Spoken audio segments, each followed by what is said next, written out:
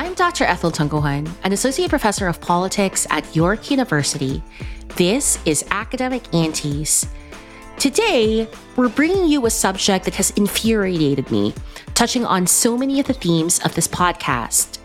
When I was living in the UK for part of my sabbatical, I visited the British Museum. While I marveled at its various exhibits, a part of me felt unsettled. While looking at artifacts taken from countries that Britain has colonized, I kept remembering debates regarding the need to return these artifacts to the countries where they were stolen. I left the museum and didn't really think about it again until over a week ago when I came across a tweet made by Yilin Wong. Yilin is an award-winning writer, poet, editor, and translator based in Vancouver.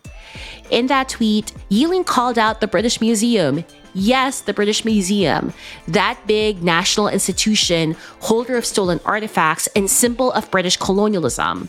She called the British Museum out for using her work translating feminist 19th century Chinese poet Zhou Jin without credit and, more importantly, without permission.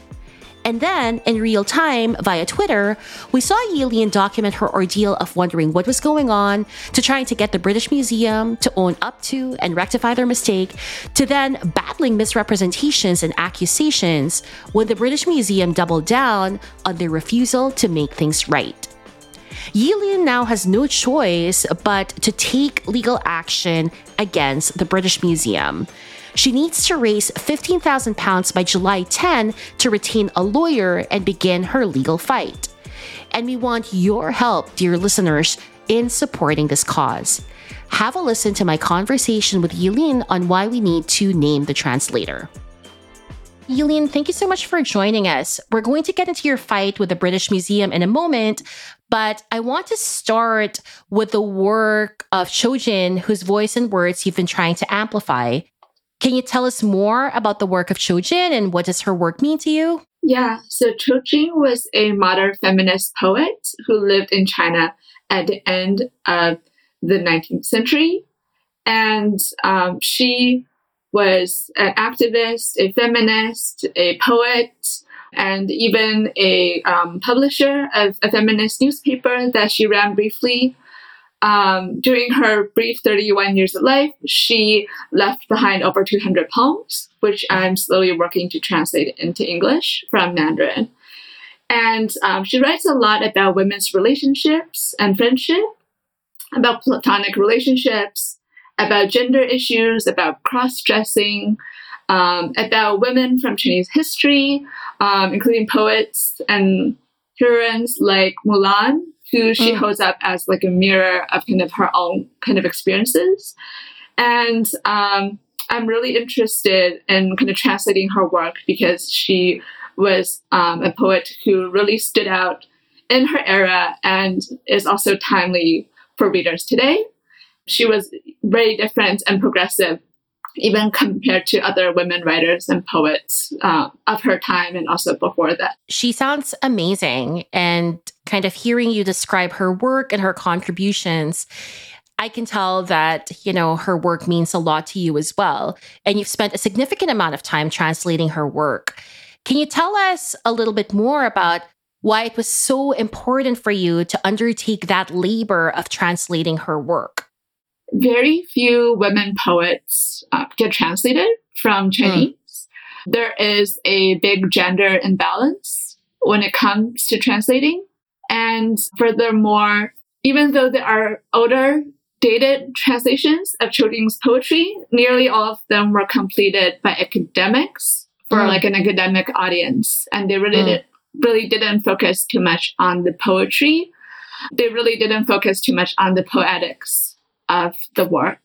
I am coming to the translation as a poet and as a reader. And that's what I'm interested in kind of bringing out in translating her poetry, as well as in kind of highlighting the themes that she wrote about for Sino-diaspora readers, for readers of color, women of color, and also to contribute to global conversations of feminism. That's absolutely such an important undertaking. And I really am nodding a lot as you were saying that most of the translations have been done by academics, and you're entering this as a poet. Can you talk a little bit about what this process looks like? Because I think for some people who are listening to the podcast, they might not necessarily be aware that translation takes a lot of work, that it takes a lot of energy, that it's not merely a matter of, I don't know, getting a dictionary and like translating it word by word. Yeah. So it is a labor of love, and it takes so much time and energy. When I start translating a new poet, I try my best to locate their full body of work and read the full body of work multiple times. So for Qiu Jing, that required hunting down multiple copies of her poetry, which were almost all published after her death. And many of them have even gone out of print in Chinese because of systemic erasure as well of feminism in China. And then I would research, her life and the times that she lived in, the historical context, the social political context, how she was connected to other women and writers and activists at the time, how she referenced other, again, historical figures and her relationships with them. And I would carefully annotate the poems that I'm translating and also consult, multiple academic and non-academic sources that analyze and discuss the poetry. And then I would set out to translate. And oftentimes I find myself translating a poem, 10 to 15 times in terms of the number of drafts to find the right words, because I am having to find ways to, capture the spirit of the poetry, not just the literal meaning. The emotional kind of context and the weight and how it feels. The various allusions, imagery, yeah. That's such important context, because I think a lot of listeners, and even I myself, was not aware of how much contextualization is needed, how much historicization is needed, how much work is needed to translate a poem, right? And did you say you would translate it 15 times, or what? Yeah, 10 to 15 drafts are pretty common. Yeah. Okay. So this is a lot of work, right? It's not just work, as I said, that involves getting a dictionary and translating it. You have to do a lot of kind of research. You have to spend a lot of time annotating and historicizing and contextualizing. So you publish this work, and then you find out that in the British Museum's exhibit, that they use your work without attribution. How did you first hear about what the British Museum did? And can you tell us about the moment you found out about this and how you felt? Yeah. So given that I had published some translations of children's poetry back in 2021, many academics and writers and literary translators and readers of Chinese poetry knew that I am a translator of children's poetry. I have been known for that work. And so when this exhibition came out, and specifically was focusing on the late Qing, and also had a section on Qiu Jing specifically with her poetry, I started hearing from many people around me, both people in London and also people online, who had heard about the exhibit and drew it, to my attention. And one of them even asked me, was I involved? Did I contribute translations? They saw some translations that looked like mine, and so I started investigating. And I found, multiple pictures and videos showing that the words look exactly like, my translation, even with the same punctuation marks. It was just copy and pasted. And later on, I found a video that showed a 23-line poem, the full translation of a poem, had been, taken and exhibited at the museum on like a giant kind of visual display without any credits or without even telling me. And that was on exhibit for over a month, before I found out. So I was really, really shocked that this had happened. And when I discovered it, I was also actually writing an essay about translating Choujing, for my upcoming book. So I was writing about, the challenges and barriers that writers of color and translators of color and women of color can face in translation. And then I discovered this. So I was so stunned. I mean, it's so, I don't even have the words, right? Like, you're writing this essay, you're trying to make sure that, that people, women of color especially, are appropriately recognized, especially translators. And then this happens, then you find out about this. And it's not something that can be kind of excused by saying, oh, it was an oopsie, right? It was a 23-line poem that was in one of the big panels of the exhibit, right? Like, that's right. egregious. The full poem. Oh my gosh, I'm so sorry. And so you find out about this, you're shocked. What did you then do? Well, so then I posted on Twitter because, how else are you going to alert the British Museum to the fact that they had taken your translations and infringe your copyright and didn't even bother to notify you, that they were using it. So that's what I did. And, I demanded that they actually, credit the translator and, pay the translator and take steps to fix this. But their response has kind of just made things worse and, added insult to injury instead of trying to take actions to quickly fix it. So let's backtrack for a little bit. So you tweet about this, you contact the British Museum directly. And so you say it adds insult to injury. What do you mean? Like, what was the British Museum's response? Well, so after I tweeted, I heard from the British Museum. First, I heard from one of the co-organizers of the exhibition, who basically was like, we just forgot to put your name on a list of translators at the exhibition. And over 400 people helped with this exhibit, and we appreciate your help. That was literally the first email. And I was like, I did not help. I was not consulted. It was without my consent. Why are you making it seem like you just forgot a name in like one spot? And then after that, there were a series of emails that got increasingly worse because I thought they were quite condescending. Absolutely. And so, full disclosure to our listeners, I am active on social media, so a lot of you know this. I log on to Twitter, I saw Yulin's tweets, and I was flummoxed. I was shocked, and I was really angry. So I also sent the British Museum an email, and they basically sent a forum email that I think a lot of other people had posted that basically says it was an unintentional error and we take copyright very seriously. I think they also had this tweet on their main page. The British Museum said that this is an unintentional error. Do you believe this? Well, the thing is, if they really feel apologetic and it was just, like a mistake, an accident, the fact that they have kind of taken so long to, kind of do anything and try to actually fix it makes me question that because there are so many ways they could have, taken steps to credit me properly, to, offer payments for the time they've used it without credits. They've also used it in a book that has a print run of 30,000 copies.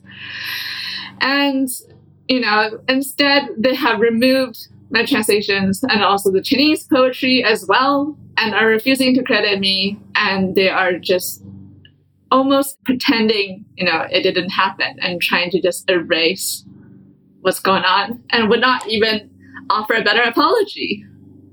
So I'm just kind of trying to process this, right? Like, you contact them, they have tweets, there's several emails that were sent, they put out a message out there saying this was an unintentional error, and then they've also started saying that they took down your translations and took down part of the exhibit that featured Choujing because you said that you wanted this. Is this true? it's completely misrepresenting what I asked for. What did you ask for? When they sent me the first email that tried to present it as if they had just forgotten my name rather than committed copyright infringement, I wrote an email back and stated that they didn't have my permission and they couldn't use my translations unless they paid me. Mm-hmm. And, I've demanded for credit. I've demanded for, reinstatement with payment. I've demanded that they issue an apology explaining what they did wrong exactly and how they'll avoid doing this in the future. And, a lawyer has helped and they've declined multiple times to do any of this.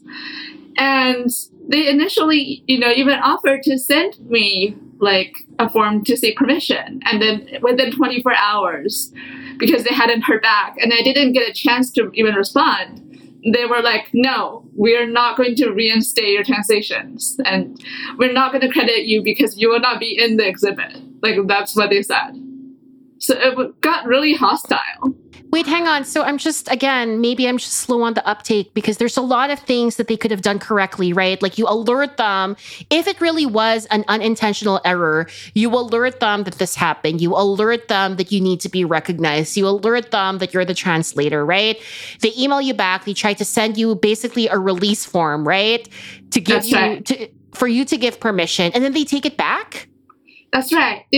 So after the first email and my response, they sent me another email offering a release form. And in the same email offering the release form, they kind of emphasize, we're an academic institution, other kind of contributors let us use their work for free or like at a very, very low cost while they were, doing that. And before I even got a chance to respond, they were like, no, actually, we have decided to remove it and not credit you anymore. So I feel like this is a weird and hostile escalation, right? So they offer you the form. They say, give us permission. You didn't have a chance to respond. They just take it back. And then they say, we're just going to remove all of your translations. And correct me if I'm wrong, but also remove references to Shoujin's work in the exhibit. Is that what's happening? They removed the Chinese poetry with the English. What? Yeah. So there's just no, her actual poems in the exhibition at all anymore, whether in Chinese or in English. Despite the fact a lot of people attending, I'm sure, know Chinese as well. So this is even more galling because part of your work, your life's work, has been to rectify the fact that female poets don't really get translated and are erased, right? That's right. So they've erased Shoujin as well as the translator now. Yeah. They've erased her and they've erased you, right? That's right. Oh That's my right. gosh. That's awful. And they're saying that it's because it's too difficult to change an exhibition, even though they were able to remove everything overnight. Wait, too difficult how? I don't understand. It's their excuse. What perplexes me is that, they could have just kind of credited you, right? They could have just offered fair pay, and yet they didn't. And I think what drives me bonkers is knowing that this is not a free exhibit, right? Each ticket costs what, is it 18 pounds? That's right. So each ticket costs 18 pounds. The books are also for sale. There was also an audio guide to an app store that was also for sale. And they're, continuing to print this book. And they also received a grant from a council in the UK that was over £700,000 over 4 years, to do research for this exhibition. I am shaking my head because I just don't understand how it would be hard to give credit and it would be hard to just kind of amend the exhibit a little bit. Instead, they just kind of remove this section on Shoujin and poetry, right? It boggles the mind. I don't know. I'm quite frankly quite shocked. The British Museum is holding firm. I'm just appalled What are you doing now? What comes next? What are your next steps? Yeah, so because I have no choice at this point, because discussions with the British Museum have completely broken down, and they're misrepresenting my words publicly to journalists, I've decided that I would start to fundraise for legal action. I'm receiving help from a law firm in the UK. I can't share who they are yet because they won't be officially retained unless I meet my fundraising goal. But I'm using this site called Crowd Justice, which uses a crowdfunding platform to support folks fundraising to take legal action. And often they support various kind of human rights related causes. And I'm aiming to raise money by July 10th in order to launch, basic action against the British Museum. So that's kind of my next steps. This is incredibly important. We will link it to the show notes and also amplify this site and this fight, right? Because I guess that's another thing I wanted to ask you. Why is this fight so important? Why is it important to recognize the translator? Why is it not just about you, right? Like, why should people care about the politics of this all? Yeah, it's really important in a number of ways. So translators are often under-recognized for their labor. There's been a movement over the last few years on social media and in publishing called #NameTheTranslator, because translators are often erased in publishing, in academia, and by institutions. So it calls for, kind of publishers and book reviewers and institutions and academics to always name the translator of translated works. So that's an ongoing thing. So it's especially shocking and disappointing for translators to not be credited. The other thing is that given how poorly the British Museum has handled the situation, it risks really setting a bad precedent, in terms of how creative folks, whether writers, translators, artists, their intellectual property and creative works get treated by the British Museum. If we don't address this and hold them accountable, it's a cycle that can repeat itself. And other institutions may also be taking note as well. And we really want to avoid this in the future. So I'm trying to set a legal precedent here with this action so that they really take copyright and moral rights more seriously and avoid doing this. And if, they make a mistake, they try to fix it right away instead of doubling down. Absolutely. And I think one thing that kind of strikes me about what's happening here is that they did this to you. They've probably done this to other people, right? Who wouldn't want to take on the British Museum, other translators who, do you know what I mean? Just don't want to fight such a big entity. So you're paving the way for this fight that I'm pretty sure other people, would appreciate because it's happened to them too, right? So kudos to you. And also, you're in Vancouver, right? Like you're not in England. So this is all happening from a distance. How is that for you? How is it like kind of trying to take on this big behemoth like the British Museum from far, far away? How were you kind of surviving and coping? It is kind of shocking, that they would do this to me, especially, as someone in a different country. And again, they only gave me 24 hours to respond before they revoked their offer. And there's an 8-hour time difference between Vancouver and London. So literally, I just didn't have time at all, to respond and consult someone. So it is really unfair that this is happening, given the kind of time differences. And that's creating like an additional challenge as well. I do think it also, because it's so international, that it affects, folks in Canada, folks in the UK, and folks kind of everywhere. Because, what if I never found out, that the British Museum did this to me because I didn't live in London and, didn't know about the exhibition? They could have used it for however many months that the exhibition went on without any credit or payment or accountability. So that still kind of really bugs me. Yeah, and I think what kind of angers me so profoundly is the fact that it's the British Museum doing this, right? I mean, in terms of conversations that are being had, seeking accountability from institutions that have plundered other countries, like, art and cultural artifacts. I mean, the British Museum, I would have thought would try really, really hard to rebuild their reputation, but they're not. They're holding firm, and they're now erasing your work. They're erasing, the work of the translator, right? Like, it's appalling. I'm shaking my head.